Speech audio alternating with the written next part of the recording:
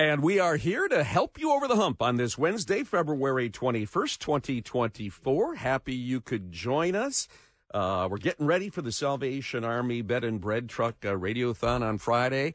And Jamie will be suitably attired. She's got her new vest. Yep, I have a new vest. The team's got their uniforms. And I was able to go on the bread truck last week, which is enlightening. Amazing. It is. So, it is. Yeah. Rewarding. Great cause. Very humbling. And the gratitude that's in those faces really motivates Overwhelming. you. And so we're looking forward to that on Friday.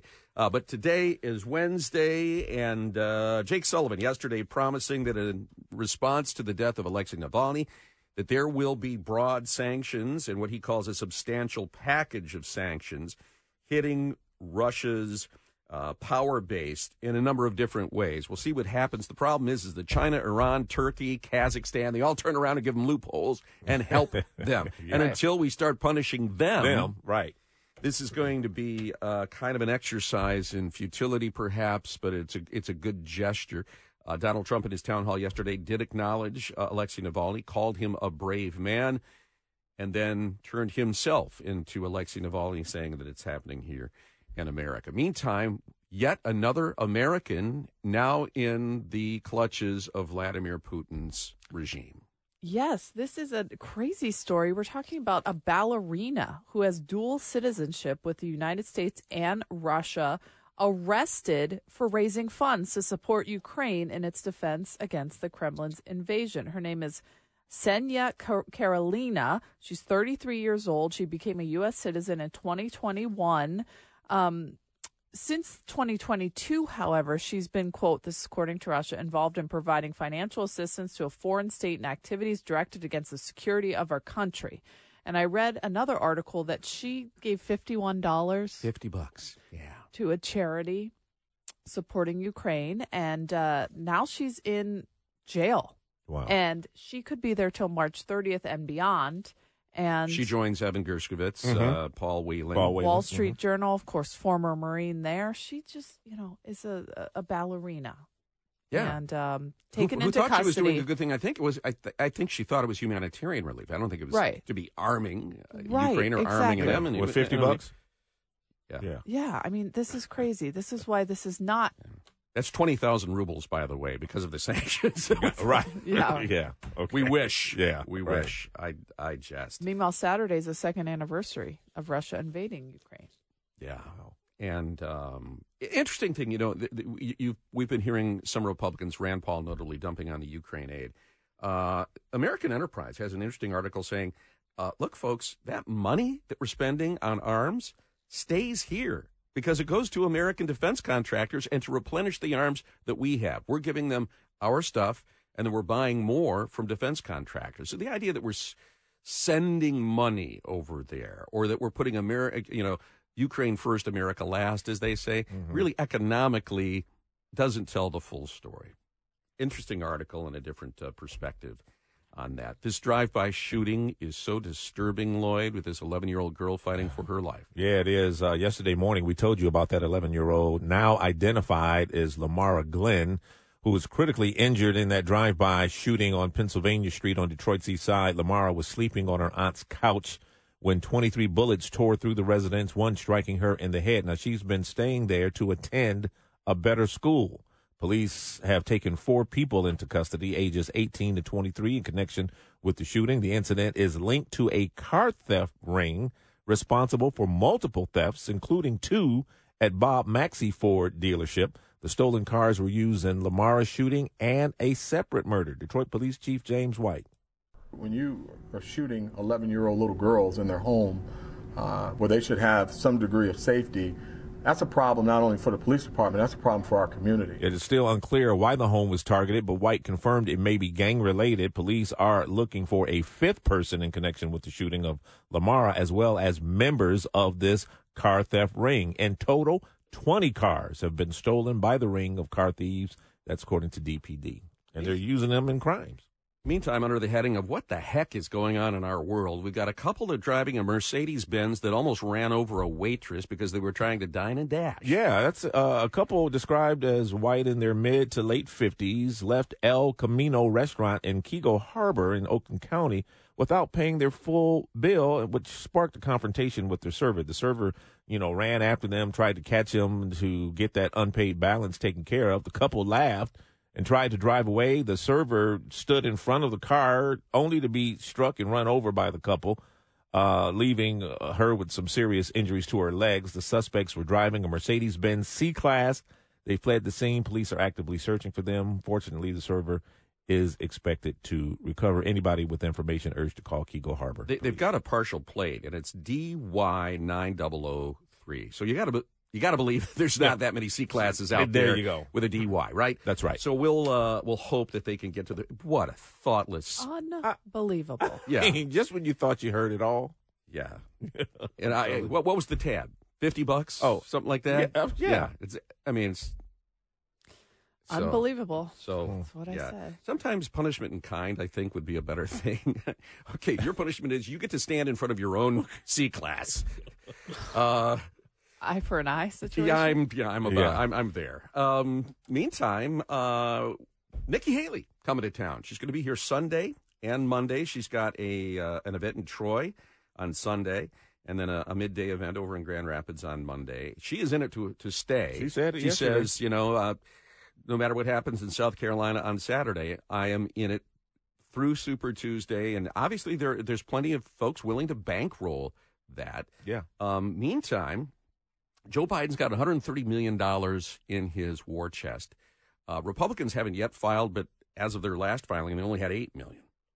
So there's a big war chest and financial problem there. We know that Donald Trump has been successful at fundraising, but he's also spent $50 million of what he's raised on his own legal bills, those bills are only going to escalate with all these appeals and everything else that's happening. You haven't even gotten to the expensive part and there's yet. interest on his judgment. Well, yeah, there's interest on his judgment, which takes it to about $450 million. Plus, he has to put up escrow to mount the appeal. Right. And this we got into this with a little bit with Matthew Schneider yesterday. Yes, they've slammed the door on using New York banks to borrow money for that escrow.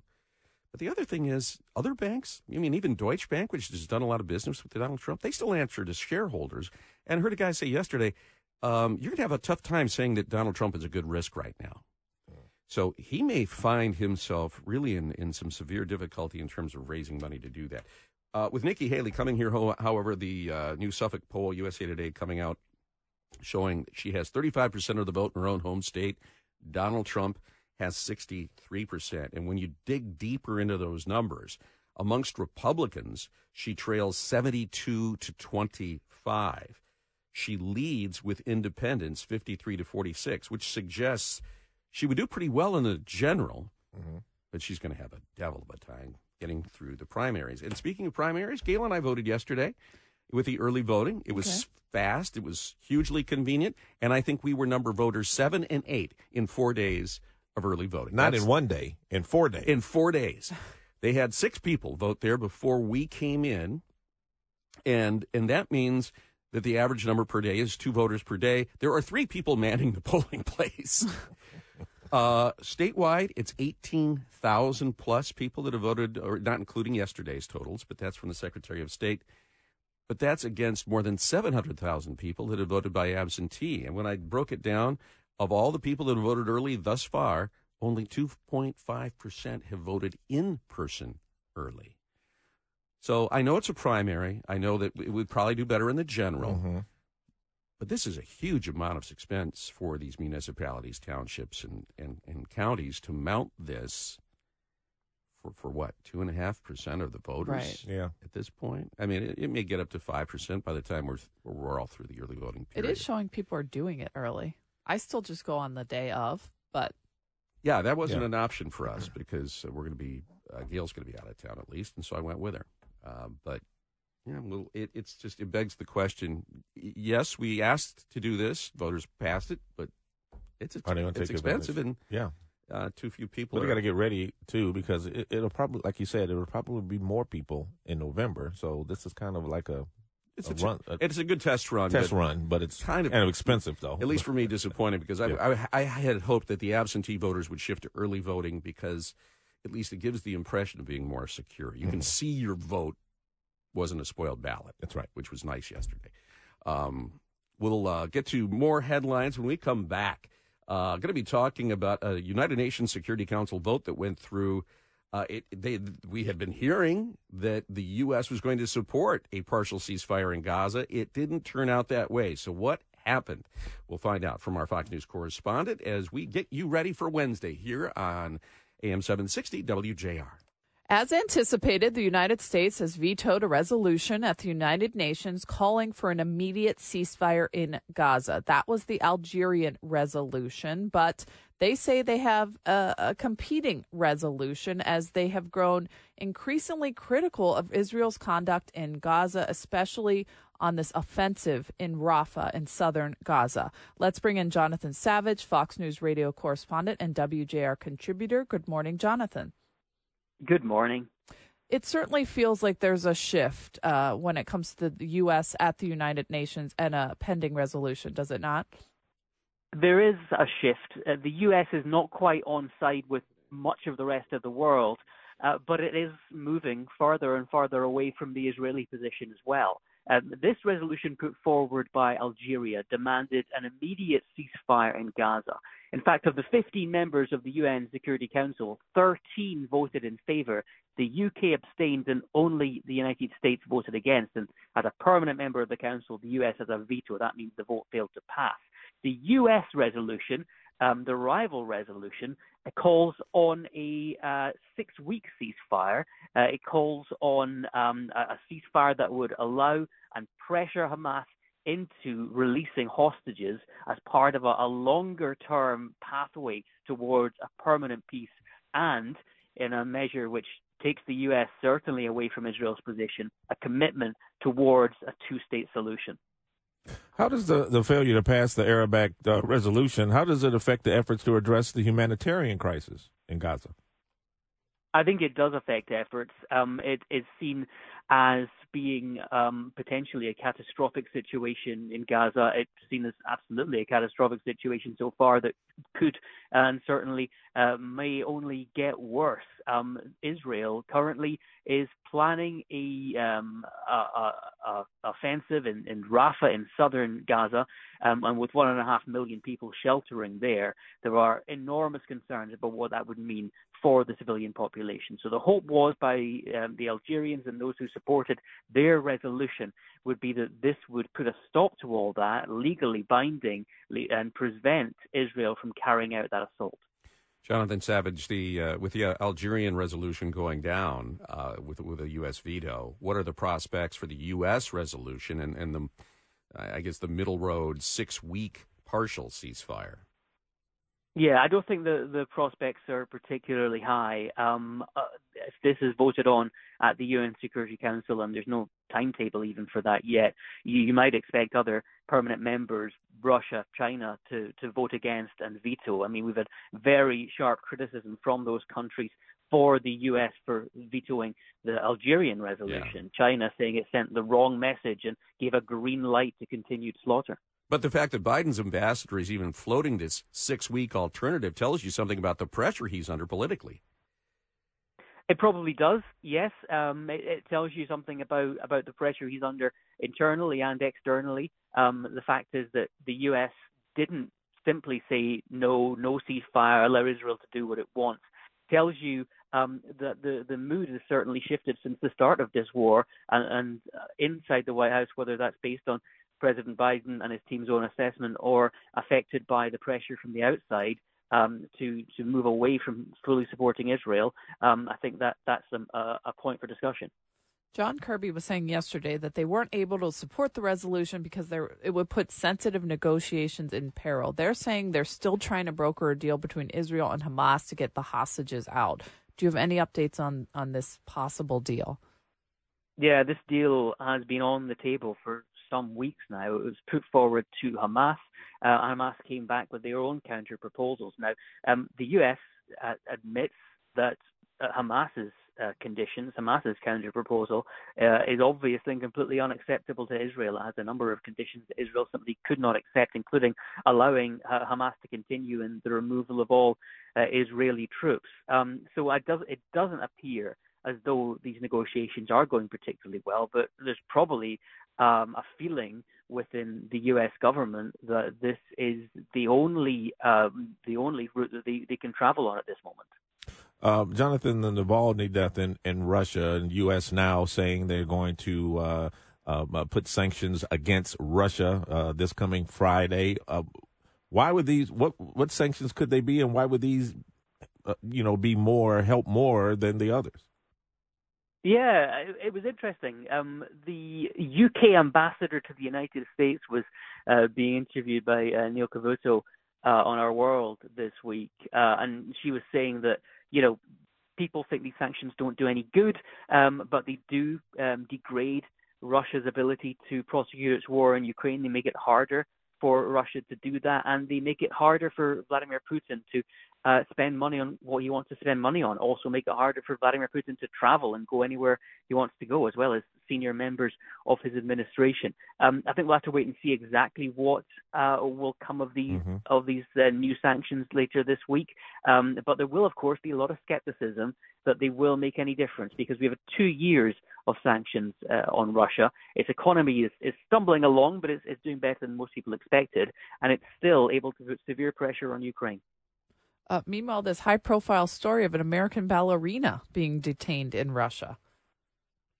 Yes, this is something which is obviously of a great concern. The detention of a dual citizen, Ksenia Karolina.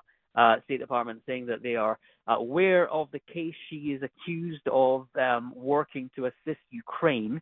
The State Department say that they are very concerned. They urge U.S. citizens not to travel to Russia, that it's a dangerous place for U.S. citizens to be, and they're urging Russia to release all U.S. citizens that they consider to be unjustly detained.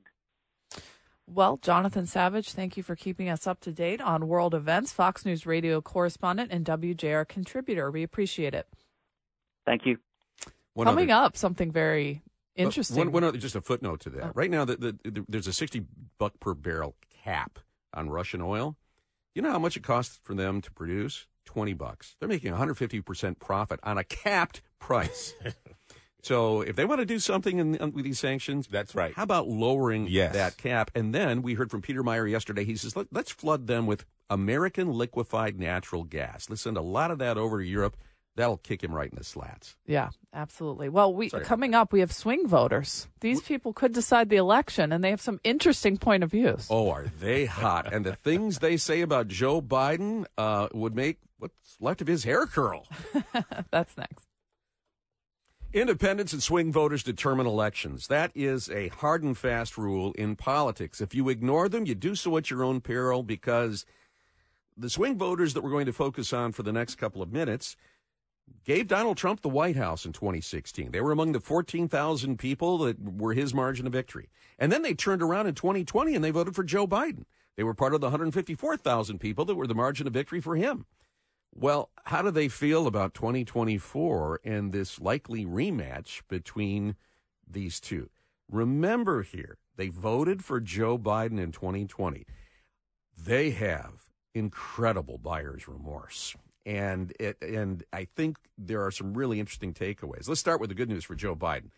None were upset that the special counsel declined to charge him. They thought that was good. They didn't think that was a major offense. None see Biden as a threat to democracy, but half of the 14 in the focus group said they did. How many in the focus group? 14 in the focus group. 8 independents. Yeah, 8 independents. The rest identify as Republicans. But again, all voted for Donald Trump in 2016 and then switched over to Biden in 2020.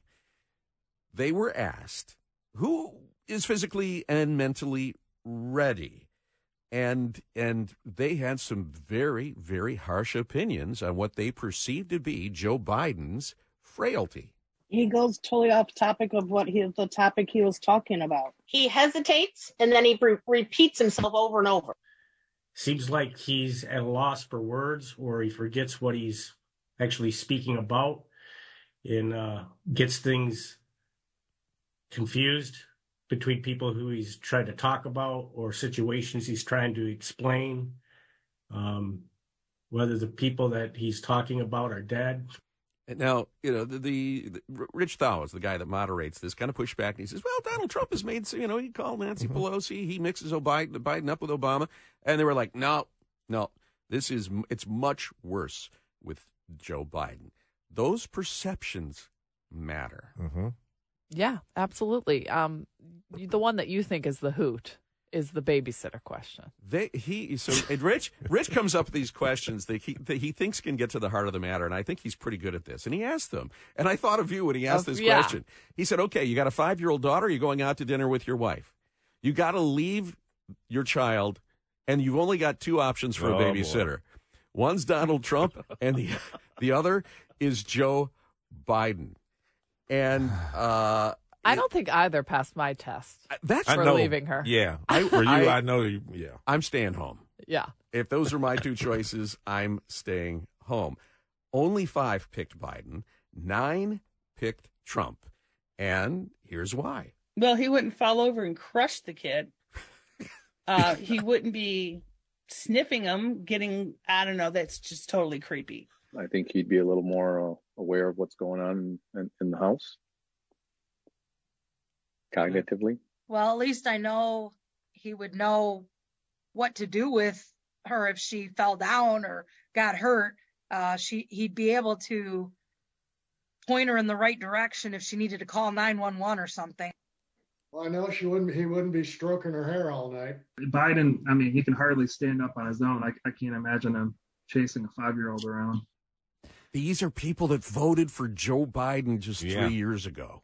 Some of that I don't think is a good criticism. No, it's really it's a little ridiculous. Really, you can say it's but ridiculous. You can say they it's have harsh. their opinions, of course, and they are voting. But these are, I mean, it shows you the trouble the White House and the Biden campaign has with rehabilitating an image because they have such harsh impressions. They were asked, who would you support in a head-to-head race? 10 said that they would back Trump, and 7 of those said that they would take him even if there was a criminal conviction. Now, that's buyer's remorse for real. For real. You're right there. Again. And, you may say, well, how do you justify that? There's something going on. They're afraid of him being in office, and the economy was doing great. I've lost complete faith in the judicial system. I think it's a witch hunt. And after seeing what Biden's done in the last 4 years, I think anybody that votes for him, I'm sorry, but they're basically just as off their rocker as he is. I just feel, economy was great. Everything was great. I mean, when Trump was in office. So I don't think I can handle another 4 years of Biden. There were some more moderate voices in there, but there's, their thing was, well, that depends on what the criminal thing was, because they do. If you look at it as a witch hunt, if you think his opponents are making it up, then everything's forgivable. Right. From that point of view. Yeah. Right. And that's how, what they are looking at, that the way our judicial system is being, whether it's the Stormy Daniels thing, I think has really colored the impressions of a lot of people. What about the introduction of third-party candidates? So that's really, really interesting because we talk about labels all the time. All the time, yeah. As harsh as they are on Joe Biden, they really don't want a rematch with Trump either. That has been with a lot of the focus groups with swing voters, no matter what state Rich has visited. Do other candidates get some pull with the swing voters? Robert Kennedy Jr. So if 10 are willing to vote for Trump, 5 of them, when you introduce Robert Kennedy Jr., Liz Cheney, Jill Stein, and I think Cornel West, when you introduce them, 5 defect from Trump and go to Bobby Kennedy. Oh, so a third party might hinder Trump. Third party, it looks like, at least, again, with independent voters, with swing voters, would harm him more. One would leave Joe Biden and go to either, I think Jill Stein got one, Liz Cheney got one. The other thing they were asked is when you see Joe Biden, what emotions does he elicit from you? I feel like pity most of the time I see him, to be honest. I would say sad. I would say concern. I would say sorry too. Not agitated. I'd say anxious, or it gives me anxiety just by watching them. Hopeless. Worried. Worried also. Disappointed. Disgusted. Worried. You know, some pretty human things there. They feel badly for him, but it makes them anxious. It makes them worried. Mm-hmm. Because I think a lot of them watch him when he comes on television and he's talking. They're waiting like for something. For that word. You know what word he's searching for. And So can I say there was one, and Nick just whispered in my ear on this, and he's right. I've watched enough of these Engages things enough. Sometimes Rich will tell you he gets a clunker in there. He picks someone that says they voted for Biden. There was one woman in there, the one that has been the disgusted, the disgusted one. Yeah. Yes, I have a very hard time believing she Me ever too. voted for Joe Biden. Me too. So you can kind of modify this, and that's why this is not scientific, but it is important. And one of the things that I found really illuminating in this is how they view the economy. And they were asked, look, if you talk to economists, inflation is retreating, unemployment is down, the market is in record territory. So what's with your perceptions on that? I think inflation, they don't have a control on inflation. I think the stock market can only hold its weight for so long with what's going on globally. We are only a couple steps away from completely going into a deep recession. These folks are really pessimistic. And here's the other thing. When it comes to inflation, they just don't believe the numbers. And they don't believe them because the way inflation is taken, you compare it month to month and from this year to last year, and you say, well, it was only up this little bit. They aren't concerned about what happened in the last month. They are concerned about what has happened to them for the past 2 years. And they're not over it yet. I think they're out of touch with the average middle class person. You know, the stock market, yes, that's performing well because of inflation, because people with money are going to invest now. And they're going to get a larger return on their investment because of the interest rates. However, the average middle class person who goes to work every day and has to go to the grocery store, as Adele said, and pay all those other bills, we're seeing less. Yeah, so they're saying the way you report it means nothing to me.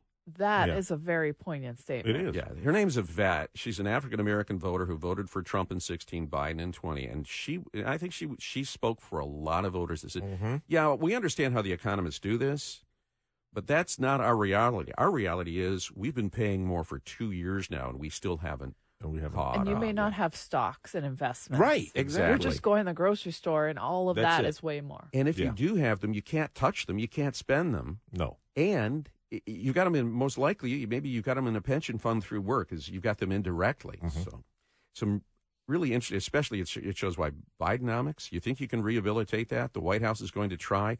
These are really locked in perceptions. But it's good to hear this, though, and know what swing voters are thinking, and just know what they're thinking. I've been working with Engages for the past 5 years. I have found this more illuminating than a mountain of pundits, because it's the people. It's the people speaking. Yeah. When we come back, Salvation Army, we've got a big day coming up on Friday. We're going to tell you why this will be the most deserving of your attention and your charitable endeavors, and why this is a worthy cause to support. That's coming up next on JR Morning at 6:49.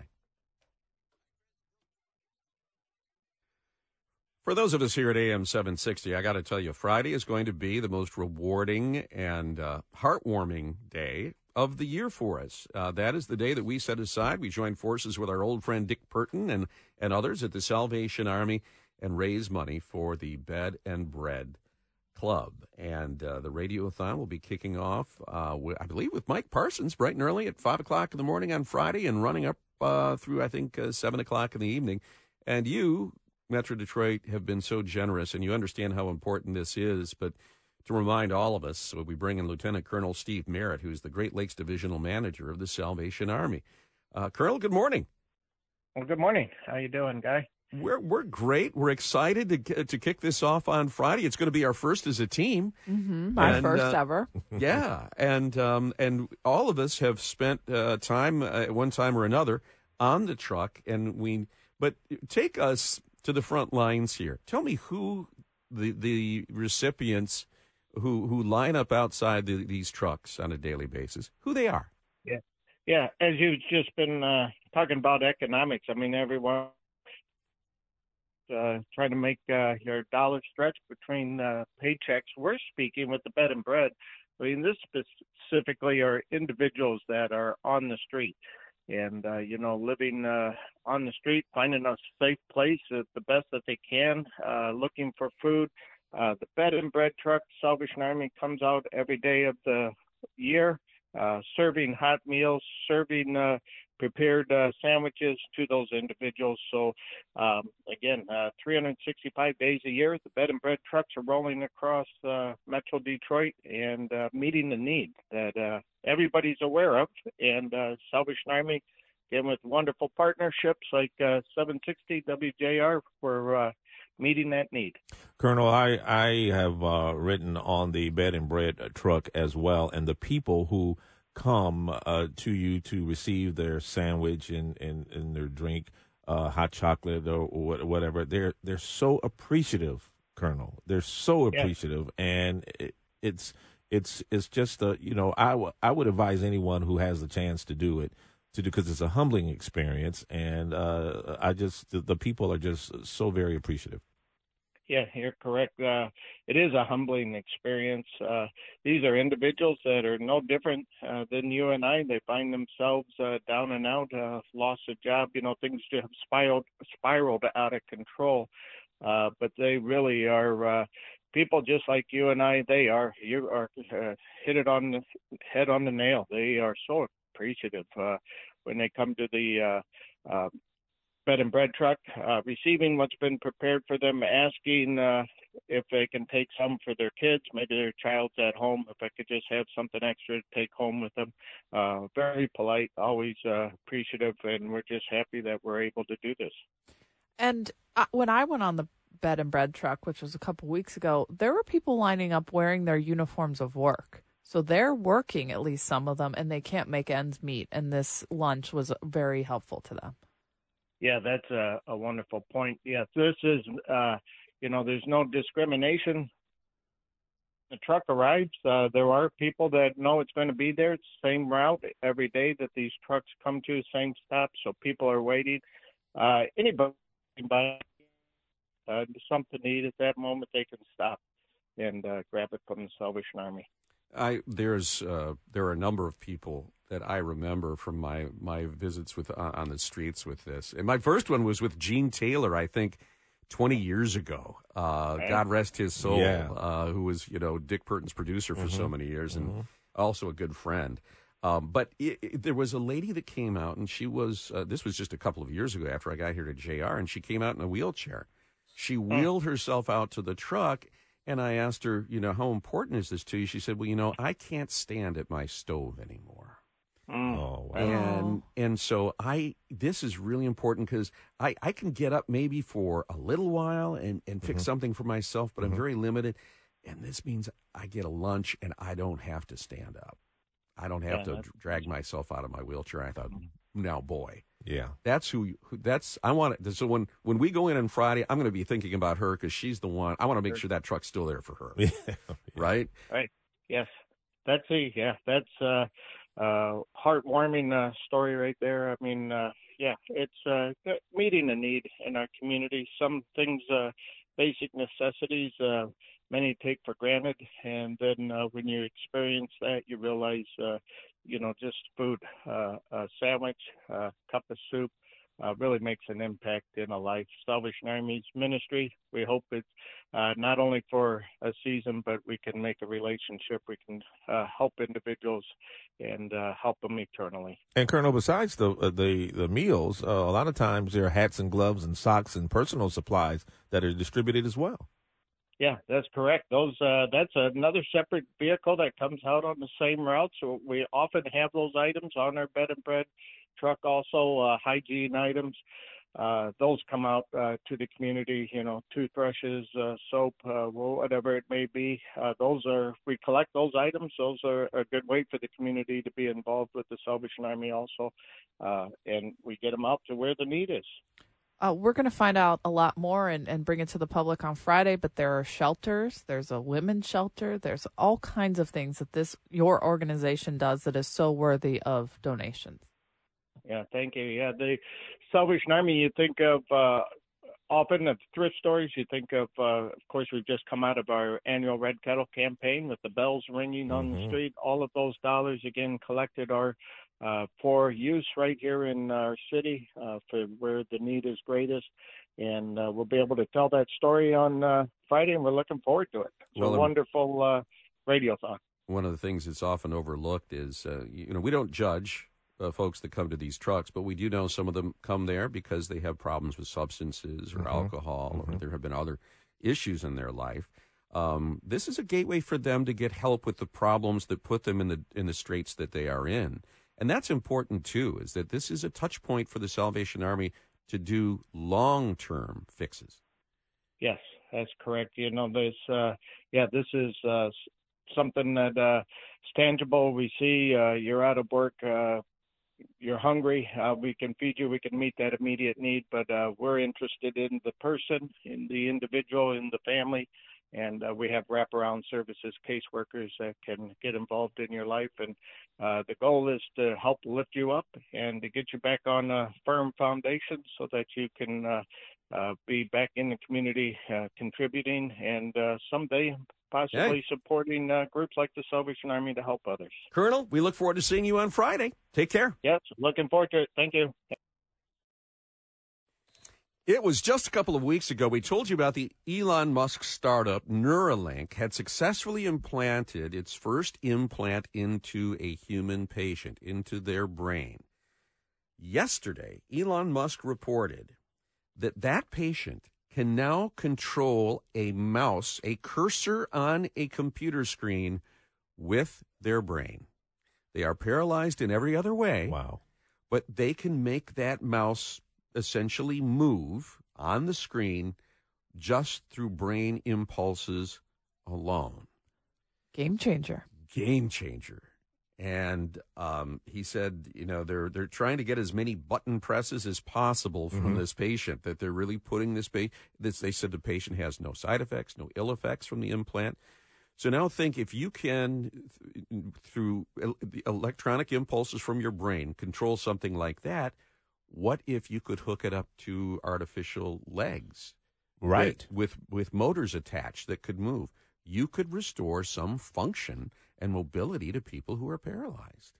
Yeah, that's amazing. I think down the road it's going to happen. Can you imagine? I mean, there are things that scare the heck out of me that we're doing now with technology that we used to only see in the movies. Yeah, right. But I mean, that's one of those things where you just go, and I've got too many friends that have mobility issues. You think about just, it would kind of be like a pacemaker for your brain in terms of restoring physical motion. And they say, they're a long way from making this marketable. They're a long way from, and you have to put the implant apparently it's ever so precise. You got to get it in just the right spot.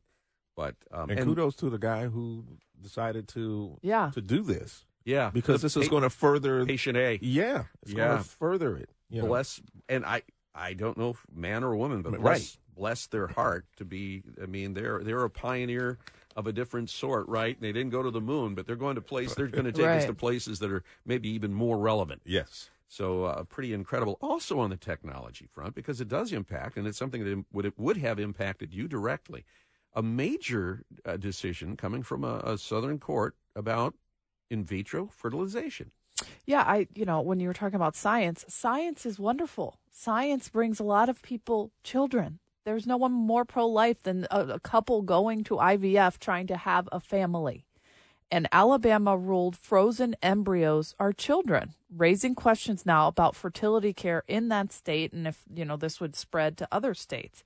If you don't know, IVF takes eggs from the mom, fertilizes them and makes embryos. And so then when there are a lot of embryos, you can't implant all of them. So there's storage of embryos. And in this particular case, there was a situation where someone broke into the place where the embryos were stored, and they were dropped on the floor and destroyed. So this comes from a place where this couple or a couple couples were devastated. Those were their embryos, and they were looking to have a child. But now this case is putting everybody into question, because there are people in Alabama who have, embryos stored and frozen. What are they supposed to do with them when they're abnormal and they would just lead to miscarriage and heartache and devastation? What are you supposed to do with those? Right. And so this is something but under I feel. the law, they say that life begins at conception, and the conception in this case begins in a petri dish. Yes. And according to the Alabama Supreme Court, who in an opinion cited scripture and the fact that in that state they have a total abortion ban as of June 2022. So this puts these families going through IVF in that state in peril. These embryos are minors, according to if they discard the embryos, it would label them murderers. Murderers, right? Or who knows? And now the liability when it comes to these fertility clinics, will they continue operating? I mean, probably not. No way, because here, an innocent mistake can happen, right? Or in this case, someone with ill intent breaks in, makes a mistake, kills an embryo. Well, now that clinic's liable. And when you have a case that was a lot like mine, when you don't know why things are going wrong, you try and create lots of embryos to find that one that is genetically, perfect. And robust. Which is what happened for us. And now I have a little daughter, but there are other embryos that were not. And so this is a lot of questions now. And like I said, what you go to these fertility doctors every week, the waiting rooms are filled with people who want to have kids. And now I feel bad for them. I could start crying right now. Pro-family. Yes. And so, again, you can't take the politics out of it. You've got to wonder how much of this is about making a political statement as well. We've seen the politicization of our judiciary. And I don't know. That's very part of this as upsetting well. for people who want to become a family. There's so many. Well, and if you're waiting now, right? If you're an Alabama family waiting, or you're running a clinic, or in some of these, you read the articles, they're in the middle of it. Right. So they have embryos made. They don't know what they're going to do now. Yeah, or what criminal liability they could face, Correct. or civil liability. That's right. Correct.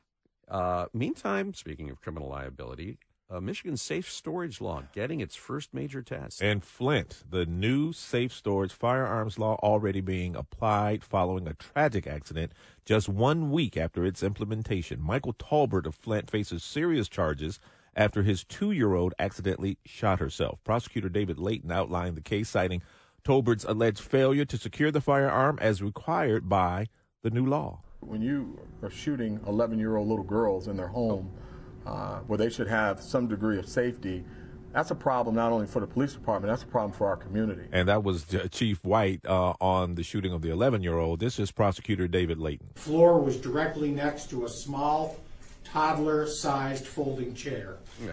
There were 2 firearms located on the bed in this front bedroom. One firearm was a revolver, the other was a semi-automatic pistol. Upon examining the firearms, both were unsecured and loaded with live ammunition. Now, the girl's accidental shooting happened on Valentine's Day. She shot herself in the head in a bedroom at the home. The victim, who shot herself through her right eye, remains in critical condition from what I understand, and doctors say she will lose that eye. Now, David Layton, the prosecutor of Genesee County, will be joining us at 8:35 this morning to talk more about this case. It's crazy that it only took 24 hours 24 for the hours. first test case to pop up. But when you look at the level of irresponsibility with a very few, but it's still a significant number of firearms owners, maybe we shouldn't be surprised. That's a very interesting case, and look forward to exploring that further with Prosecutor Layton. Time for WJR's Business Beat, brought to you by Shelving.com. We rack your world. Let's check in with Jeff Sloan, founder and CEO of Startup Nation. Good morning, Jeff. Good morning, Guy, Lloyd, Jamie. All great businesses start with someone's great idea, innovative thinking, or research that underpins a business opportunity. Here in the state of Michigan, like elsewhere, we know that beyond individuals starting businesses based on their great ideas, business opportunities also emerge based on research going on at universities here in the state of Michigan. One such university really emerging as a leader now, it's Michigan State University, where research and development expenditures for 2023 was $844 million. That's an increase of $84 million over 2022's $750 million. Now, Doug Gage, Vice President for Research and Innovation at MSU, is quoted in D-Business as saying, "The research enterprise at MSU is growing because of the long-term sustained investments we have made in areas of strength, support of ongoing initiatives, and enhanced efforts to capture emerging areas of discovery." Now, according to data recently reported for the 2023 National Science Foundation Higher Education Research and Development Survey, research expenditures from federal sources made the largest gain, totaling $435 million. That's an increase of $54 million, or 14% year over year from last year. And this additional funding is being spent on plant and agricultural sciences, water, mobility, material science, education, even nuclear physics. And all of this additional research and development spending can lead to greater business formation around the ideas that result from that spending. And of course, those businesses that get formed from the innovation fueled by this additional R&D spending result in businesses that fuel local economies, state economies, even national economies, ranging from increased employment to luring venture capital into the state. So this additional R&D spending is a real positive for the state of Michigan. I'm Jeff Sloan, founder and CEO of StartupNation.com, the source for everything you need to start and grow your own business. And that's today's Business Beat on the great voice of the Great Lakes, WJR. Yesterday, the U.S. Supreme Court, which has a 6-3 conservative majority, rejected an appeal from the Trump attorneys who tried to overturn the election by challenging results in Michigan. And they've been ordered to pay $150,000 in sanctions as part of what have been deemed frivolous lawsuits against the city of Detroit and others. And they went to the Supreme Court to try to get that overturned, and the Supreme Court said, you're not going to get any relief here. So those judgments will stand. Lynn Wood was one of those attorneys, and Sidney Powell was one of the others, and they were the ones that claim to have these challenges, and we've got 100 affidavits, and we're going to submit them to the court. Well, and when they got there, they actually didn't ever submit the affidavits. They didn't back up their case, and as a result, they cast a lot of clouds over the process, but then didn't prove their case. Well, they're going to be called into account for that, and will be forced to pay some sanctions. And Christina Caramo, the lawsuit that attempts to oust her as chair of the Michigan Republican Party can go forward. We didn't get a judgment yesterday that would have cleared this mess up, but that lawsuit will go forward. We'll be talking with Christina Caramo coming up at 7:35. Meantime, we have some new suspects and newly charged people in Kansas City, and they're not juveniles. No, these are different people. These are 2 adults have been arrested in connection with that Kansas City Super Bowl parade shooting. Dominic Miller and Lindell Mays each face charges of second-degree murder, 2 counts of armed criminal action, and unlawful use of a weapon. This is according to the Jackson County prosecutor.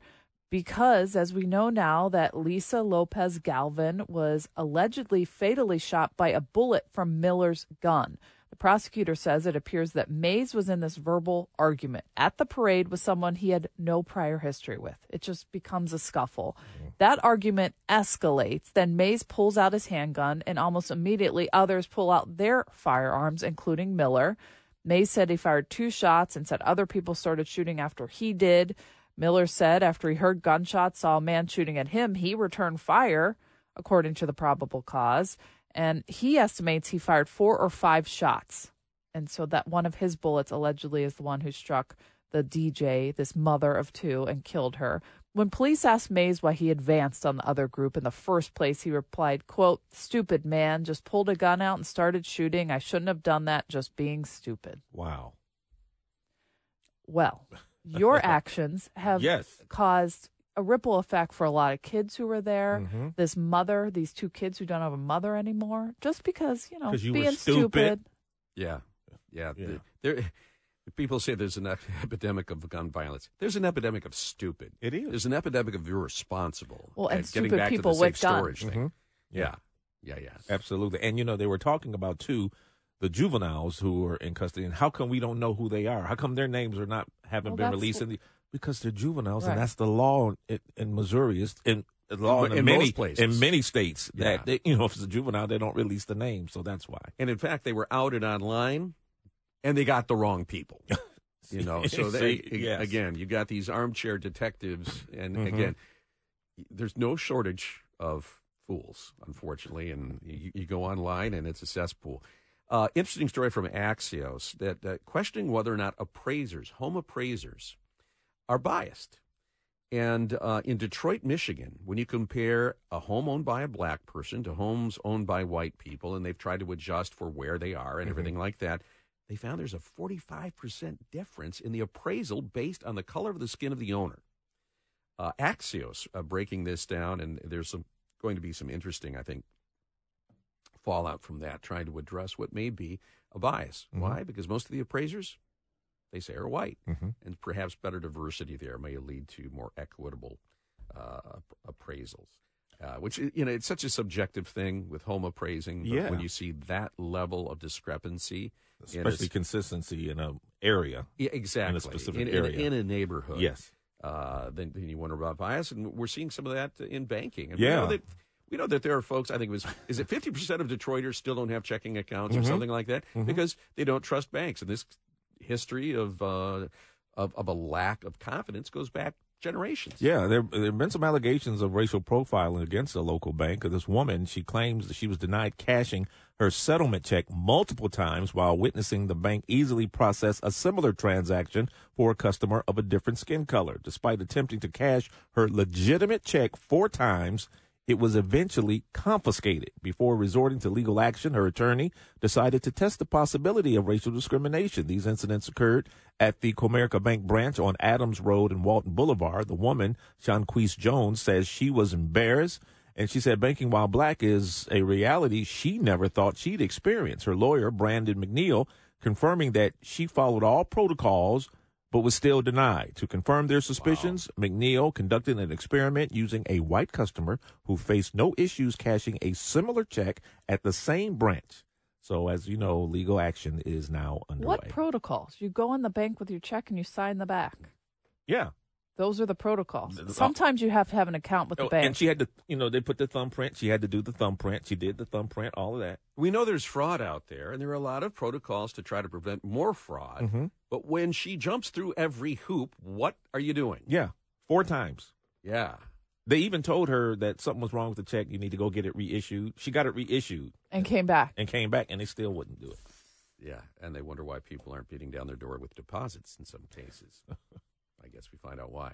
When we come back, she is the embattled chair of the Michigan Republican Party, no longer recognized by the RNC. What's next for Christina Caramo and her battling of the lawsuit? That's next.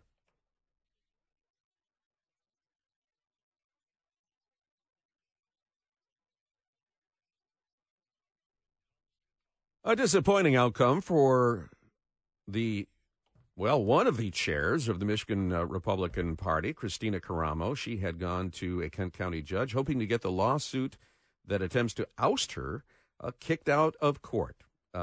She wasn't successful. That lawsuit will go forward. So what's next? And at what point do you say, for the good of the party, you withdraw? We bring in Christina Caramo herself to answer those and other questions. Good morning. Good morning. Thank you so much for having me on. So the judge rejected your motion to dismiss. The RNC has recognized the other chair, Peter Hoekstra. Donald Trump was effusive in his praise of Pete Hoekstra the other night. Where does this leave you? Ultimately, it's not up to either of those parties. The majority of the state central committee supports me and wants me to remain as chair. That's what makes this whole situation such a travesty, is that, with all due respect to President Trump, who we adore, that this is not his decision. The RNC has 0 jurisdiction, and as a matter of fact, Ronna McDaniel and the general counsel of the RNC, Michael Watley, are very dishonest because they told myself, our general counsel and executive director, that the RNC does not get involved in these matters or disputes.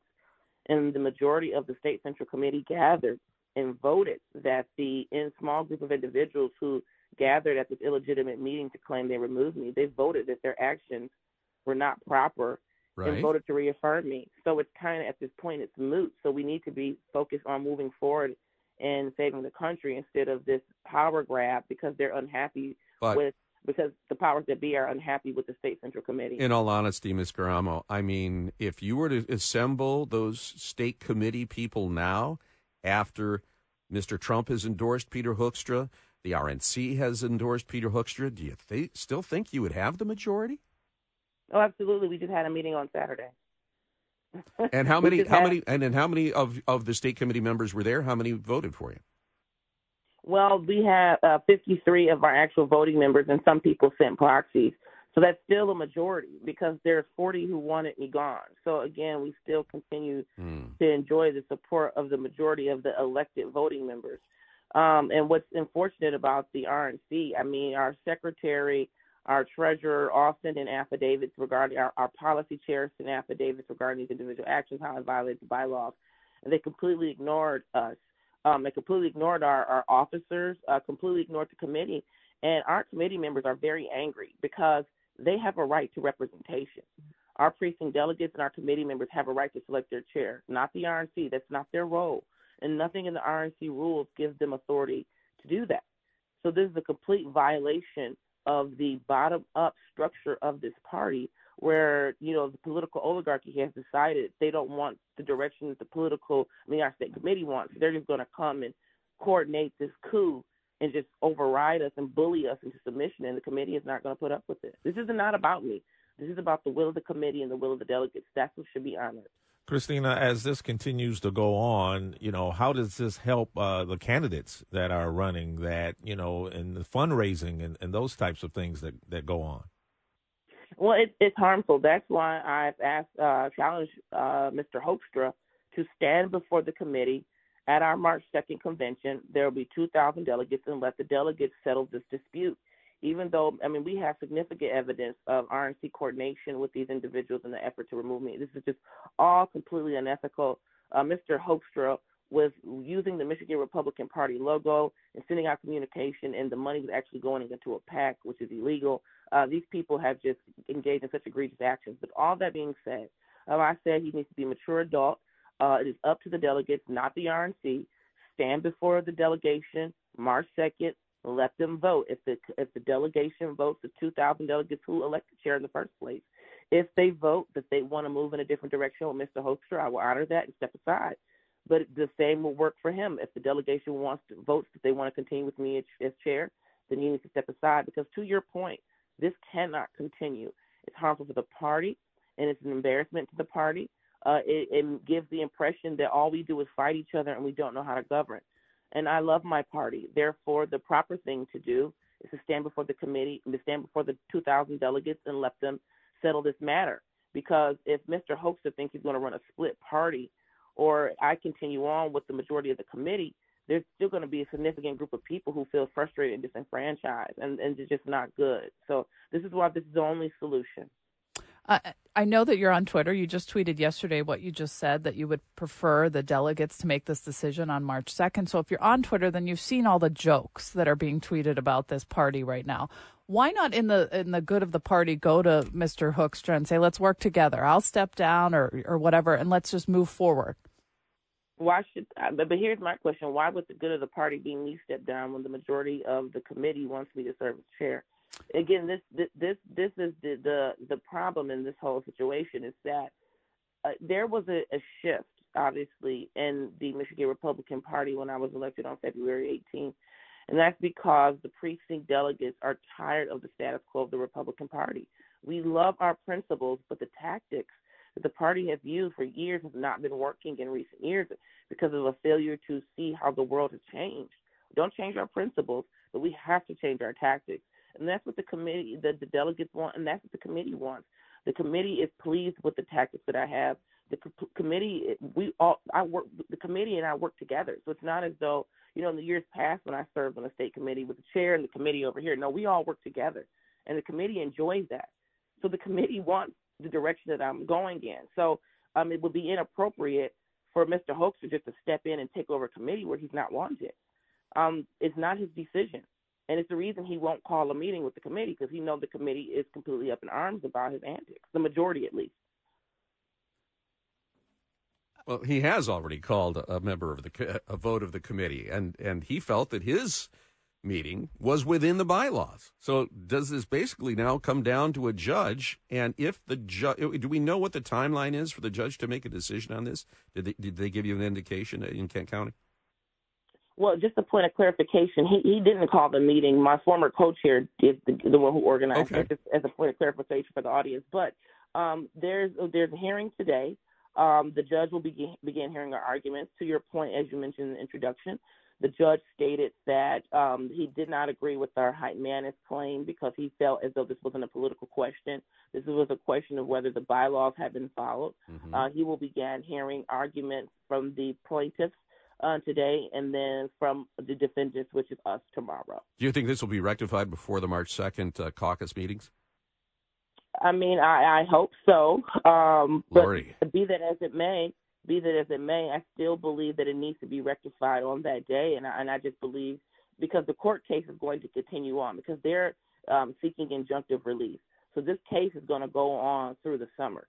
So, I don't think that that's good for the party. Therefore, the best way to handle this is to let the delegates decide, because that's what's causing the division, more so than Mr. Hoekstra's and I's dispute, is that the precinct delegates are very angry that the RNC felt that they had the right to step in and make a decision on who the My GOP chair is.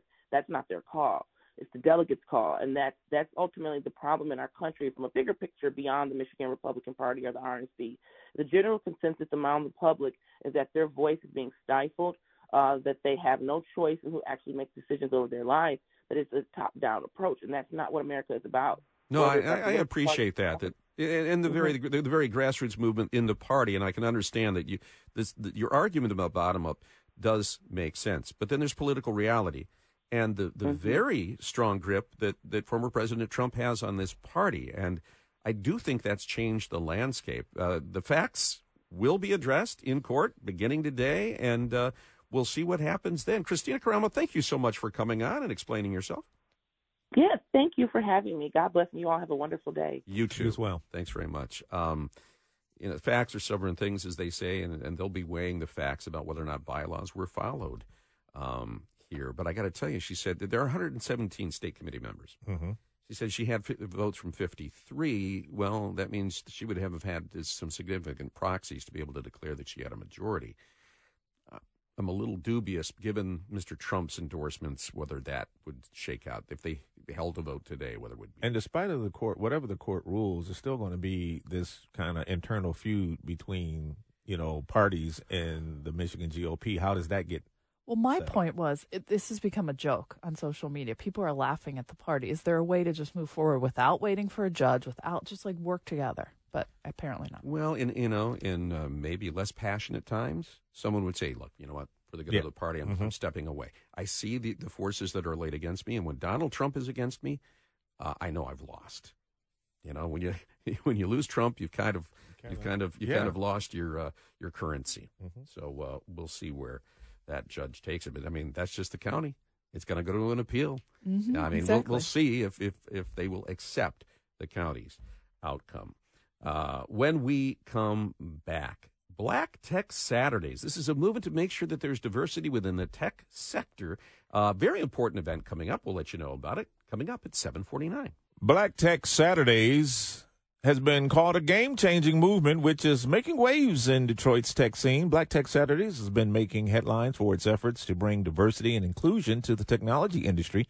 And now they're gearing up to host Deputy Secretary of Commerce Don Graves. This morning on the WJR Morning Live Line is Johnny Turange, who is founder of Black Tech Saturdays. Johnny, good morning. Good morning. Good morning. How are you? I'm good. Tell us more about Black Tech Saturdays and a little bit about what's in store for this visit from the Deputy Commerce Secretary at New Lab at Michigan Central. Yeah. So Black Tech Saturdays is a meetup for tech founders, tech talent, tech curious, people to kind of see it, touch it, feel it, learn it. Every week we either host a panel, a workshop, some type of training to figure out how to break into tech.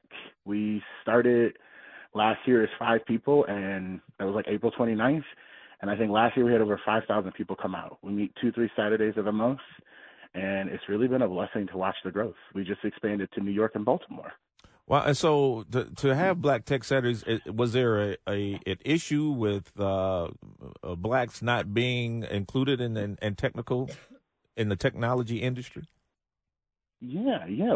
So in the earliest version, it was really just a few of us tech founders helping each other, like work on pitches, go after grants. And the more we worked together, we realized all of us had similar stories, similar struggles. And we're like, I wonder if anybody else is running into this. And so we opened it up, and I think anyone experiencing some of the hurdles we were with, getting investors, getting your pitch decks together, trying to get a tech job, or even figuring out how do you upskill? As everything's changing in the economy, I think all of us are figuring out, like, what do I need to do? My job is changing. How do I break into that industry? What do I have to learn? So we just started coming together, like, make that easier. The tech industry, I think 8% of the entire tech industry is black. So there's definitely a lot of room for growth, but it's very, very hard to break in. Johnny, what's your background in tech? Yeah, so my background actually started in community organizing and politics. So I've always been the person playing with the tools, using the websites, trying to make it work for, like, communities, usually in organizations with a pretty cash-strapped. My last role before I jumped fully into tech, I helped build a couple texting platforms, a couple tools to, like, really benefit union members. And when George Floyd happened, I was like, I've learned a lot. I feel like I can build something that can be much more helpful than what I'm doing right now. And so as I journeyed into tech, I started to get some traction with some things. And then it wasn't until I got a really supportive community of people who were people of color who were in tech who really started to help me, like, break in there more. So there are some startups with black founders and black entrepreneurs. Give them a little love. Tell us about them. Yeah, I'm always fascinated at some of the origin story. And some of the sectors that they're exploring. Yeah, so if you don't know, we definitely have to talk about Just Air Solutions. They're a climate tech company. They measure air quality so regular people can actually have it in their phones, see what's going on with the air, and tell if it's red, green, or orange in terms of how safe it is and what you need to do to mitigate it. Yeah, and this is micro data, right? I mean, they're taking it down to the neighborhood level. Yeah, right? I think the county has a contract with them. Wayne County has a contract with them, I believe. Yeah. Yeah, so the founder over there is Darren Riley, and that contract was huge because that was something that we helped work to kind of push and get him there, and that's the kind of thing we do at Black Tech Saturday, kind of pushing people forward. Another founder, have you all heard of Charisma Yves with Guildform? I have not. No. Yeah. So did you see the movie Black Panther 2? Yes. Oh, yeah. Her company, it's built here in Michigan. She actually uses AI to design jewelry. She designed all the jewelry for Black Panther. Oh, Actually, wow. wasn't there a commercial with her in it? Probably, yeah. I think I saw a commercial. And I think our friend Christy McDonald did a big profile on her online. Yeah. Wow. And that's so exciting. Those are two people that I'm like, you have to shout out. And then Justin Turks with Livegistics. He's a founder who has, like, a really awesome story because he won the first ever Black Ambition competition, which was $1 million competition across the country. And to see a Detroit Black founder win that and just, like, what it's done to push his company up, I'm like, we're definitely making strides.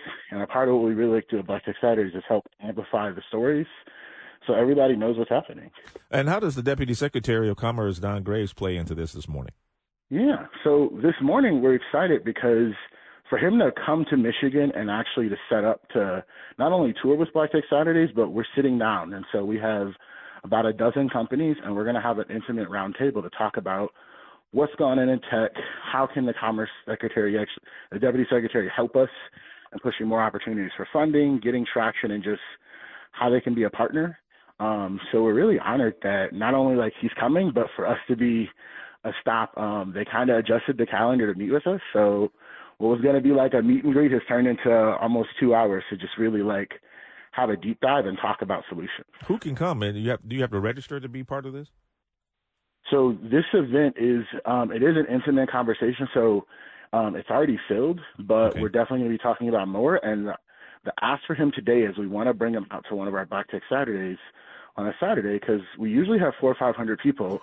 And I would love for this conversation to grow so we can have an open conversation on what are solutions and how can the United States government be an ally.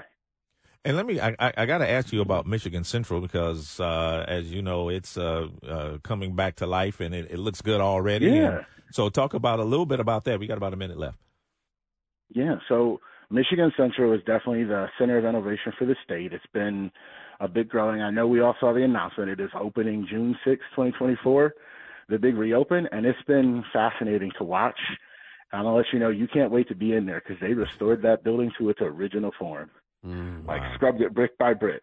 It's beautiful. Can't wait to see it. We are looking forward to it. Hopefully Don Graves is going to go back to Washington and say, you won't believe Right. what's happening Yeah. in Detroit. Exactly. John DeTerrange, founder of Black Tech Saturdays. We appreciate you being here this morning. Good luck today. Thank you. Thanks for the opportunity. All right.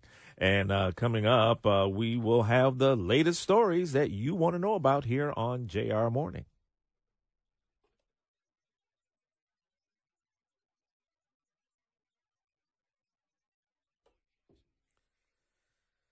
Well, like you, paid the cable bill the other day, and every time you kind of go, oh, there's still sticker shock there, right? Yeah.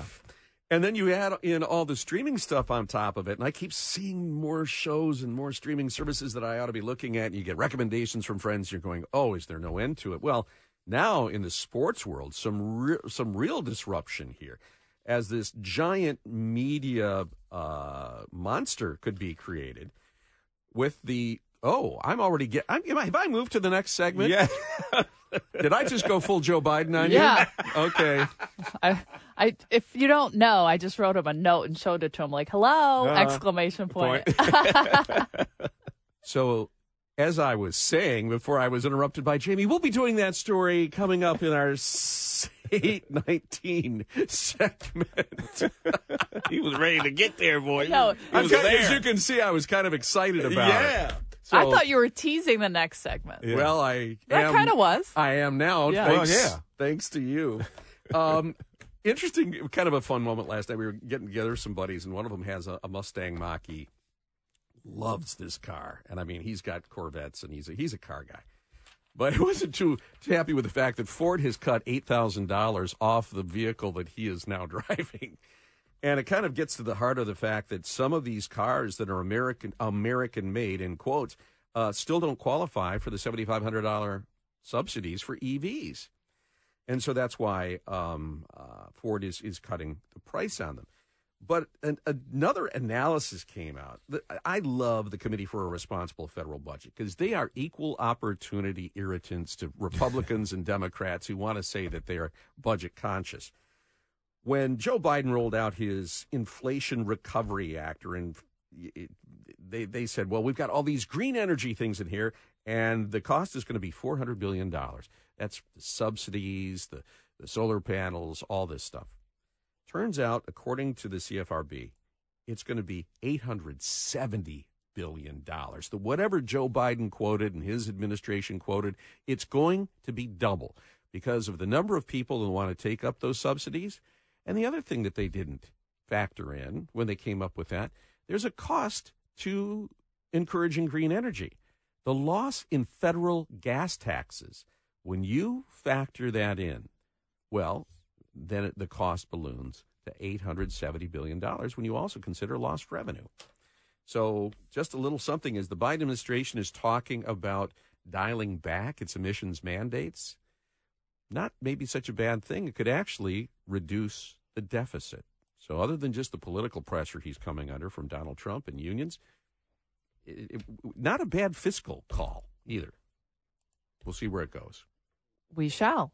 I talked about this earlier in the show, the whole IVF fertility decision in Alabama and how that affects people going through that. And I just get so worked up because it's a blessing for people who want to have a kid. It was a blessing for us. Right. Let's start at square one, which is basically in Alabama, Supreme Court came out and said fertilized frozen embryos that are either harmed or discarded, the court now recognizes that as a human life. They're minors. Even though considered children under Yes. state law. And this all came about because some frozen embryos were destroyed at a clinic in Alabama, and this case was brought by 3 couples. There was no intent there. It was an accident that happened. And this was brought by 3 couples. This went all the way to the Alabama Supreme Court, and they cited an anti-abortion language in the Alabama Constitution, then ruled that an 1872 state law allowing parents to sue over the death of a minor child applies to all unborn children regardless of their location. So, I understand that thinking and that train of thought, but the impact on people going through fertility treatments is large, because now maybe people in Alabama won't have a clinic to go to because of the liability. Well, depending on how far they take it. I mean, at least in Alabama and perhaps beyond, depending on how many states have that life begins at conception definition, could kill IVF. Because what clinic is going to be able to assume the liability that if an embryo is destroyed because it is flawed, and that's that happens a lot. Yeah. People It's are there non-viable. because they've had multiple miscarriages in a lot of cases, and you don't know why. So then when you go have this procedure, you create a lot of embryos, and what do you do with them if they're not viable? Right. And There's civil liability here. There's criminal liability here. And if this is allowed to stand, then it could spread to other states, right? Where do childless Sure. couples Yeah. go then? Now, 1 you can in say 6 people you can adopt. But- affected by infertility. So this is a lot of people. The Mhm. waiting rooms in the fertility clinics that I have been to filled with people who want to have kids. Right. And if this affects them and they're waiting for a child, it breaks my heart. And there are people that call themselves pro-family that will probably cheer this, but you're breaking the hearts of tons of families who want to have children of their own. Yes. Yesterday morning, we first told you about that 11-year-old now identified as Lamara Glenn. She was critically injured in a drive-by shooting on Pennsylvania Street on Detroit's east side. She was sleeping on her aunt's couch. 23 bullets tore through the house, and one hit her in the head. She's been staying there to attend a better school. Police have taken 4 people into custody, ages 18 to 23, in connection with the shooting incident linked to a car theft ring responsible for multiple thefts, including 2 at Bob Maxey Ford dealership, the stolen cars used in Lamara's shooting, and also in another murder that happened earlier this month. Detroit Police Chief James White. When you are shooting 11-year-old little girls in their home where they should have some degree of safety, that's a problem not only for the police department, that's a problem for our community. Now, it's still unclear why the home was targeted, but White confirmed it could be gang-related. Police say they're looking for a 5th person in connection with the shooting of Lamara, as well as other members of this car theft ring. In total, 20 cars have been stolen by the ring car thieves since this is going on. They've been trying to get these thieves off the street for the last month or so, and then this kind of culminated with that shooting yesterday, and they really started wrapping them up. And, this is one of those things where when we separate violent crime and property crime. This is a property crime that has led to a violent crime. That's and right. There's nexuses, which is why you prosecute those just as vigorously as you prosecute violent crime. They're married. And we'll be talking to the prosecutor in Genesee County coming up at 8:35 about the first person charged under the safe storage firearms law. It took 24 hours, and you got a person charged already because a 2-year-old shot herself. Right, with a gun that was unsecured. Yeah. Cranes with an important story this morning. Ford Motor Company bringing back most of its salaried employees. They're basically formalizing the hybrid work model that they've already been using pretty much, but they said come March 1st, while they haven't identified which employee groups are going to be coming back, they said by March 1st, most office-based Ford folks will be back with a hybrid work arrangement, 3 days a week at least. We are going to say goodbye to a member of the Lions secondary who had kind of a tough season. Yeah, Tracy Walker. I remember seeing this on the wires or what have you yesterday, being like, oh no, he was a great guy in the locker room. But, Brad Holmes came out and said they're going to make some tough decisions. This is one of them. The Detroit Lions safety, Tracy Walker, not going to be here next year. They released him. You think Cam Sutton's going to be next? I think Cam Sutton could be a number 2. So they bring in someone else, and Cam Sutton remains. So he could be better in a number 2 role rather than number 1. Correct. Okay, yeah, I can see that. Have you guys heard that there's been this very tumultuous thing going on in the cable TV industry in the delivery of sports on Should we streaming talk services? about it in the next segment? Yeah. Oh, we're my gonna- God. Yeah. I thought I just heard something about that. Yeah, deja vu all over again. Yeah, we're going to be talking about that and how it could affect your bill, whether you stream sports or not. There's a lot of people that when they, sign up for cable, they don't want sports, but they pay a pretty penny for it anyway because you can't go a la carte. All the changes that are happening that could affect your bill next on JR Morning as we check in at 8:19. We all have plumbing issues, especially when it's an older home like mine. And I think the hardest thing is finding the right plumber who you can trust. Well, a couple weeks ago, I had Shelby Mechanical out to my house, and there isn't a company I trust more after seeing what they did for us. The guy came in, he replaced the toilet, handled a couple of plumbing issues, some pipe issues we had in the basement, and he was great. He communicated what needed to be done.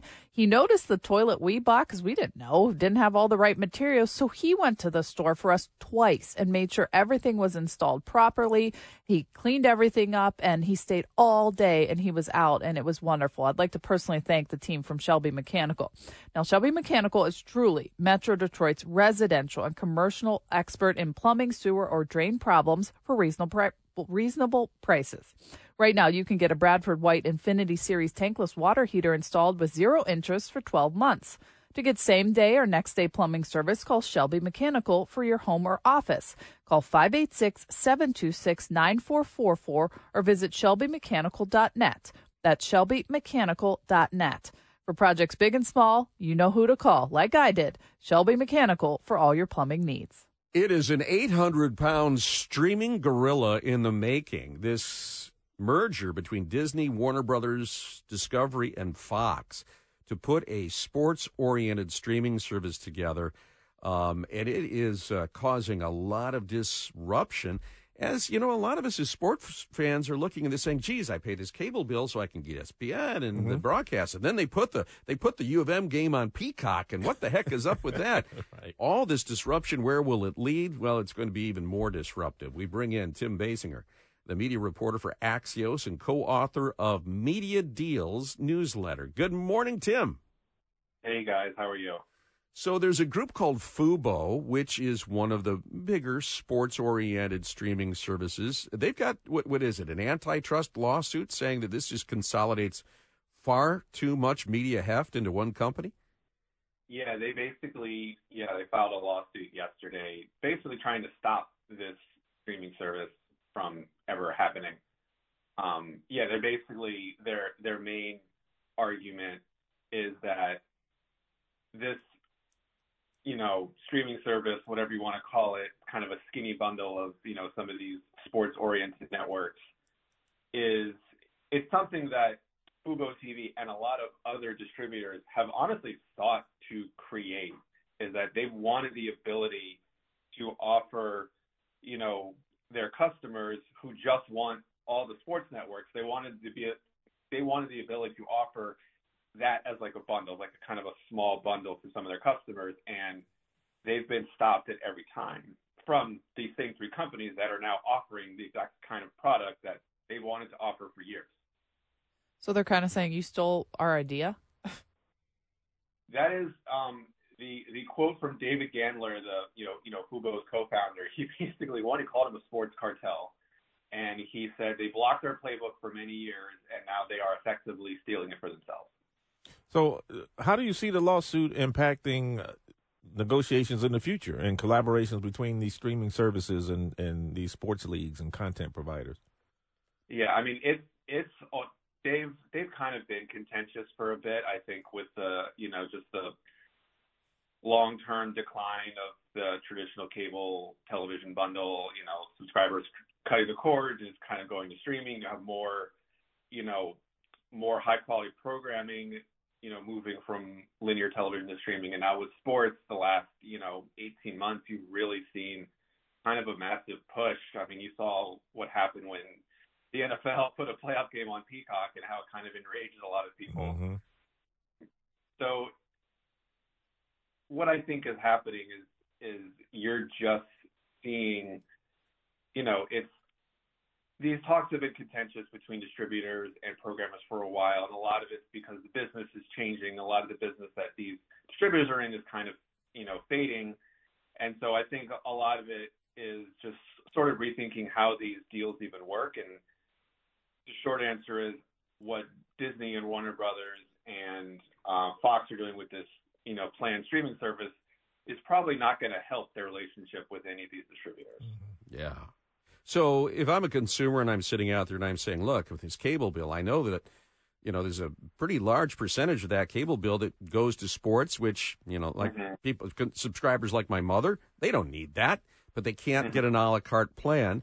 What if this media giant is made for sports streaming, what will that do as a sports fan? How much will that raise my bill? Because now I still want ESPN, so I'm going to sign up for Comcast, but I'm going to have to go over here and, get Peacock. But is it even a given that this happens? Well, I guess that's the other question. I mean, that gets into the SEC and antitrust actions. But, Tim, I mean, what will this mean for the consumer? I think, the positive way to look at it is that you have a lot of choice. I mean, the thing is, with this planned streaming service, the reports are it might cost anywhere between $40 to $50 a month. It doesn't include Paramount. It doesn't include, Comcast, which means no NBC. So there's two of the other major sports networks are not part of this. So the question with this service is really, and it's been asked since they kind of surprise announced this during Super Bowl week, is, what's the market for this thing? Because, I'm a huge sports fan, but I like all my sports networks. I have YouTube TV. I don't know if I would drop that to get this new thing and then get Paramount Plus on the side and then Peacock on the side. I don't think it's that much cheaper, So the question is, they're pricing this in a way that would hopefully make them money, and they're trying to solve these issues that people are cutting the cords, they're trying to fix sports rights are rising. The NBA deal that's going to, be made later this year, it's going to cost, ESPN and Warner's, renew. It's going to cost them more money. So they're trying to find a way to make more money off of, TV subscribers and doing it all these kind of different ways of different types of bundles. But I think with this, the one main thing from a business perspective that's kind of working against this planned streaming venture is just who is it really serving? It's, if you want to get all your sports, you're not really, I don't know if you're saving money by dropping your TV subscription and getting this and then all the other add-ons you have to get to make up for all the networks you're already getting. Mm-hmm. Right, because the biggest show on television is Sunday Night Football, and that's NBC, and that's not included here. So then if you're a really big sports fan, you want NBC. I see what you're saying. Yeah. It's interesting that three rivals are kind of trying to work together. It's very similar to what happened when Hulu first started. It was this kind of same idea. You had a bunch of media companies combining to put their broadcast TV shows on this streaming service. But the governance issues and how these companies work together, it kind of ends up hampering, kind of real innovation with the business. And that's what Hulu is now, it's going to be wholly owned by Disney.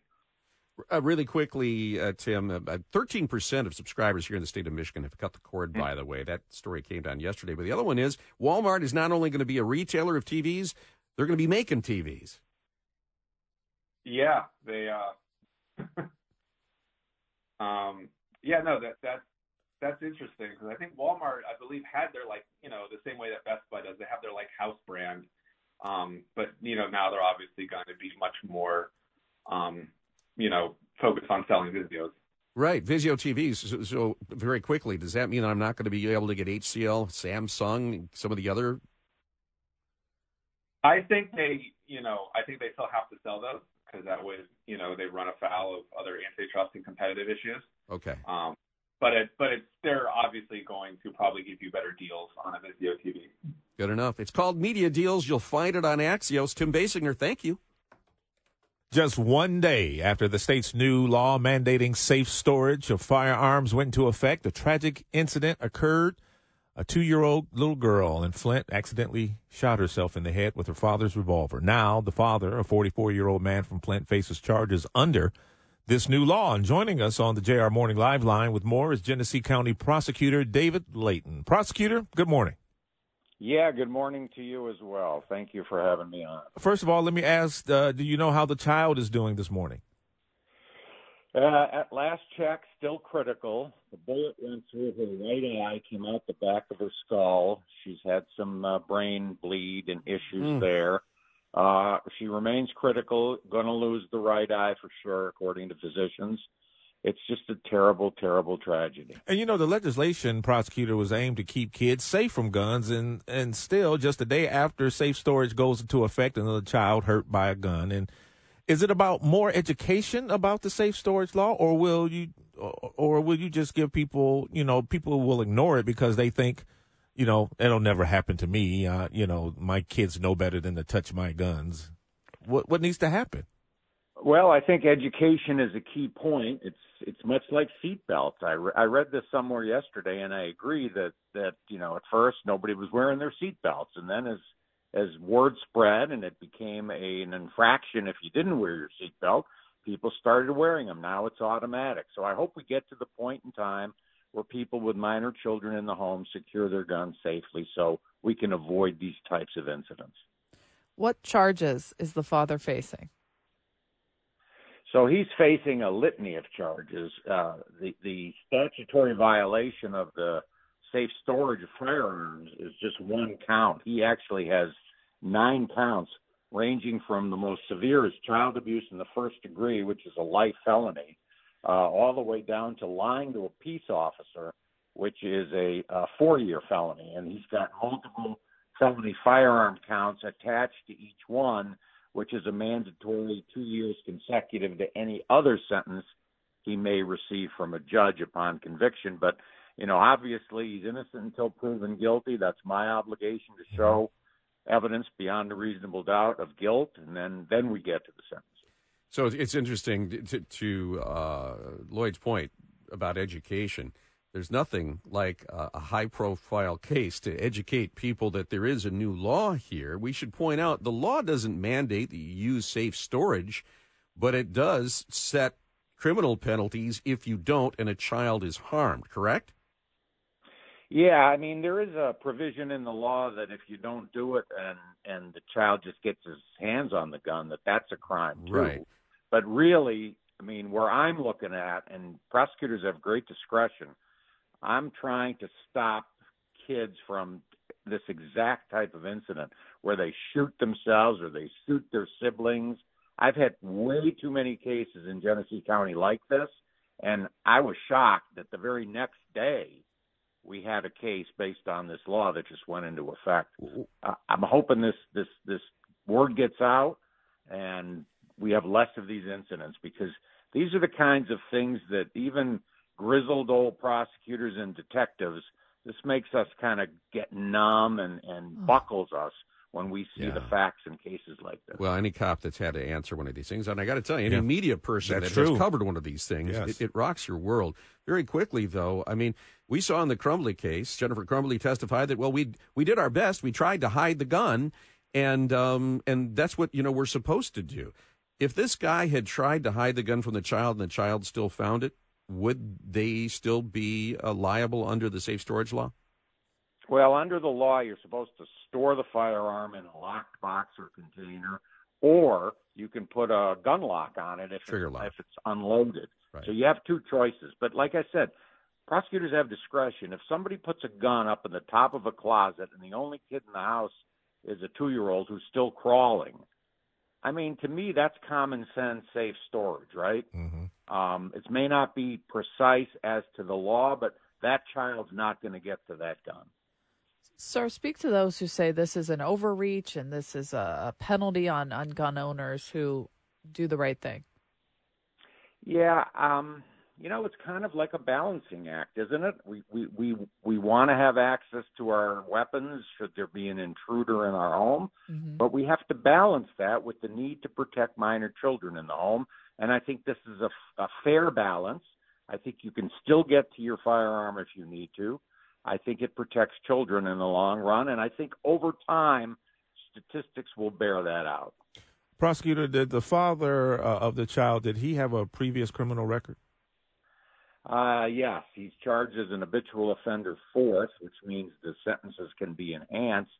Under the Michigan Rules of Professional Responsibility, though, I'm not allowed to go into details about that, but we did charge him as an habitual offender, so that's public record. And I ask that because many will say that the law will be adhered to by legal, responsible gun owners, but those who are criminals or felons won't adhere to it, and these types of incidents will continue to happen. I don't think there's any doubt that we'll still have more incidents, but if we have fewer incidents, if we even save one life of a child, then it's worth it. Yeah. Right. One life saved. Yeah. I do think there's a question, though. You say you have charged him with a multiple number of offenses here. Did you go with involuntary manslaughter? Was that available to you as well? Well, the child's still alive. If the child that's dies, true. Then That's true. So if the child dies, we will add a count. God forbid we don't want that. I made a giant leap there. Fortunately, the child's still with us. But what I'm getting to is the safe storage law really the best avenue to do this, or did you already have enough tools in your toolbox?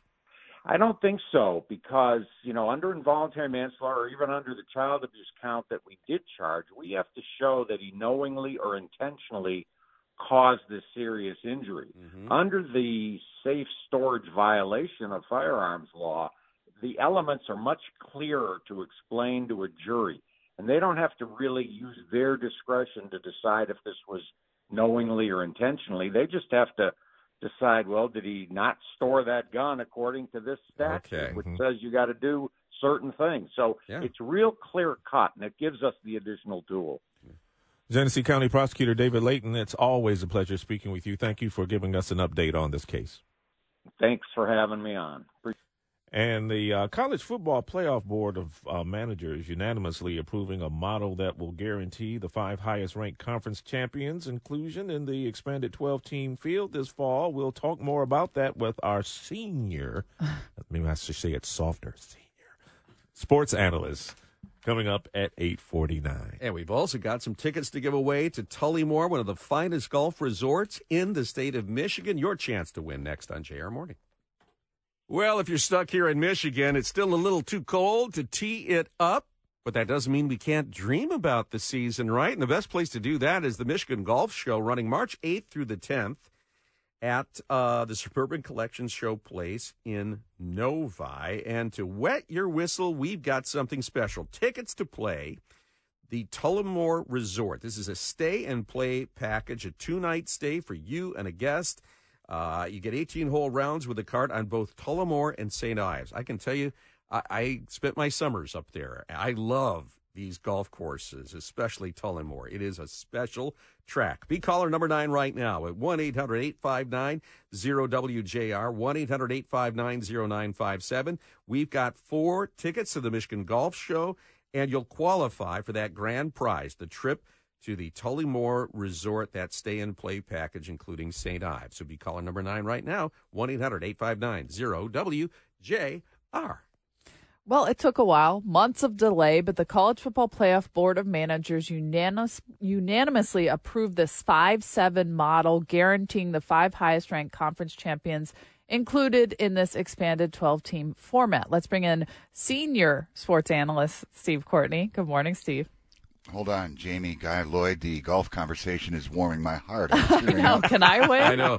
You avoid where prohibited, WJR employees. Good morning, everyone. This conversation brought to you by the hardworking men and women at Bill Brown Ford. How about the Winged Wheelers? They go 2-2 out west, but they have won 2 straight, and they're back on the home ice tomorrow night. My good friend Matt Garco and his team are stacking wins each and every day. Drive with the champions at Bill Brown Ford. Shop their TrueView inventory at BillBrownFord.com today. Yes, it is a done deal, as Jamie alluded to. The College Football Playoff Board of Managers approving the model that will guarantee the 5 highest-ranked conference champions inclusion in the expanded 12-team field.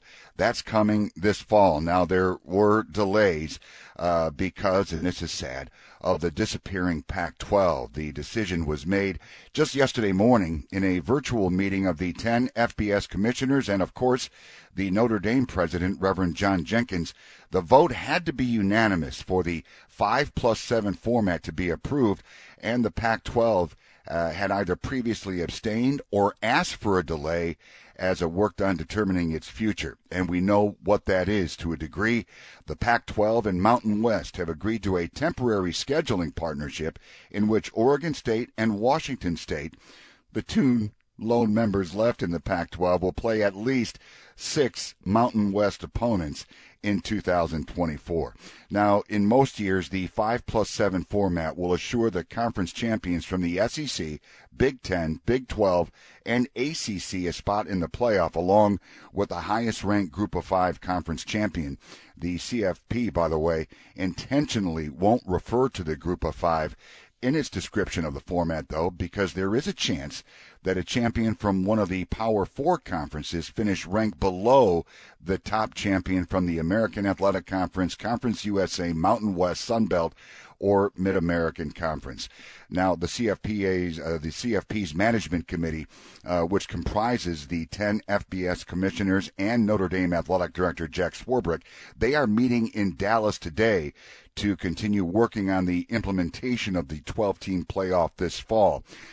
There is also going to be some weighty conversation about other things. The top priority, according to multiple sources, is coming to an agreement on a new TV deal. But they will also continue to talk about access and revenue distribution. Of course they will.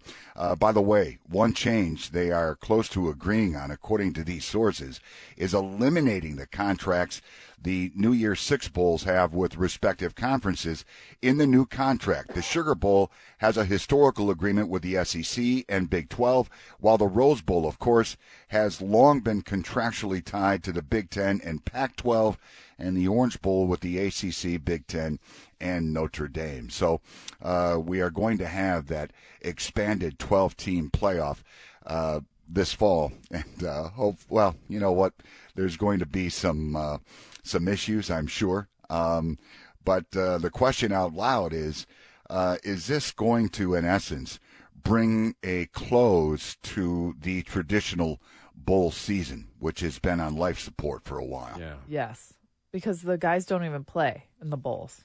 But Guy and I were talking about if you're the 12th seed, let's say, and you have a lot of games to play, well, the guys play in those games. Or will they opt out? You could get hurt. Yeah. Well, I think once you become a playoff team, I think the chances of anybody opting out would be rather small because you're in, right? I think even at 4 teams, and we saw it just kind of catch fire with some of the lesser bowls, is everybody opting out because why do you want to risk your NFL future to play in the Astro Bluebonnet Bowl? What's that, Mayo Bowl? But there's a Mayo one. Well, the Pop-Tart Bowl, the Mayo Bowl, the Pool and Weed Eater Bowl. I mean, it just goes on and on. But you know what?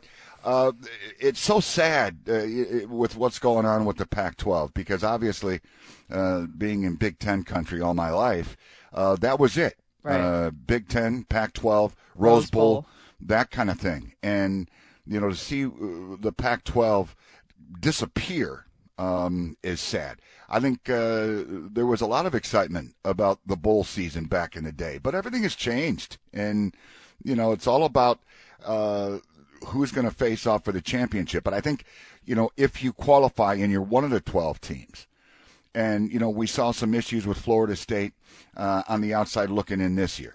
Chances are, that's not going to go away. Somebody is going to be on the outside looking in. And is it going to stay at 12? How long before they just say, you know what, let's just make it 16? But now you're talking about college teams that are qualifying for this 12-team playoff playing up to 17 games in a season. And remember, it wasn't all that long ago the NCAA said there is no way we expand the regular season to 12 games because it will not affect good for the student. Yes. And well, now and watch they don't... what happens with the unionization movement, too. Now they've got, a fertile field to plow here saying, well, you're adding all these games. Well, you know what? Northwestern attempted to unionize Northwestern football. I think it was like 5-6 years ago. Mm-hmm. And, Washington got involved and everybody instructed them, okay, look, you go ahead and you unionize, but know this. You do that, you will become employees of the university, which means you're going to be taxed. You're going to be responsible for your own health insurance. And all of a sudden they said, no thanks. Oh, all right. Well, that being said, we'll just kind of keep it the way it is. So interesting what's going on. And, can you imagine the amount with the expanded 12-team playoff, what the next TV contract's going to bring in? No, like what the total number will be? Oh, Lord. You can't even, venture a guess. Going to be a lot of dough. Well, under this new format, the playoff will grant first-round buys to the 4 highest-ranked conference champions, while teams ranked 5 through 12 will meet at the home venue of the higher-ranked team. I think it's kind of exciting. You get a little bit of the whole, basketball March Madness feel to it. So let's see what happens. Can't wait, to be honest with you. And the way time goes, it'll be here before we know it. So. All right, Steve. And you know what else will be here? Golf. So I'll see you out on the links. Thank you, Steve. We appreciate it. I got to go. And speaking of that, congratulations to Susan in Macomb. She was our winner of the 4 tickets to attend the Michigan Golf Show out at Suburban Collection beginning March 8th. And she qualifies to win the trip to Tullymore as well. We'll be giving that away again tomorrow when you join us again for JR Morning at 6 a.m. All Talk is next.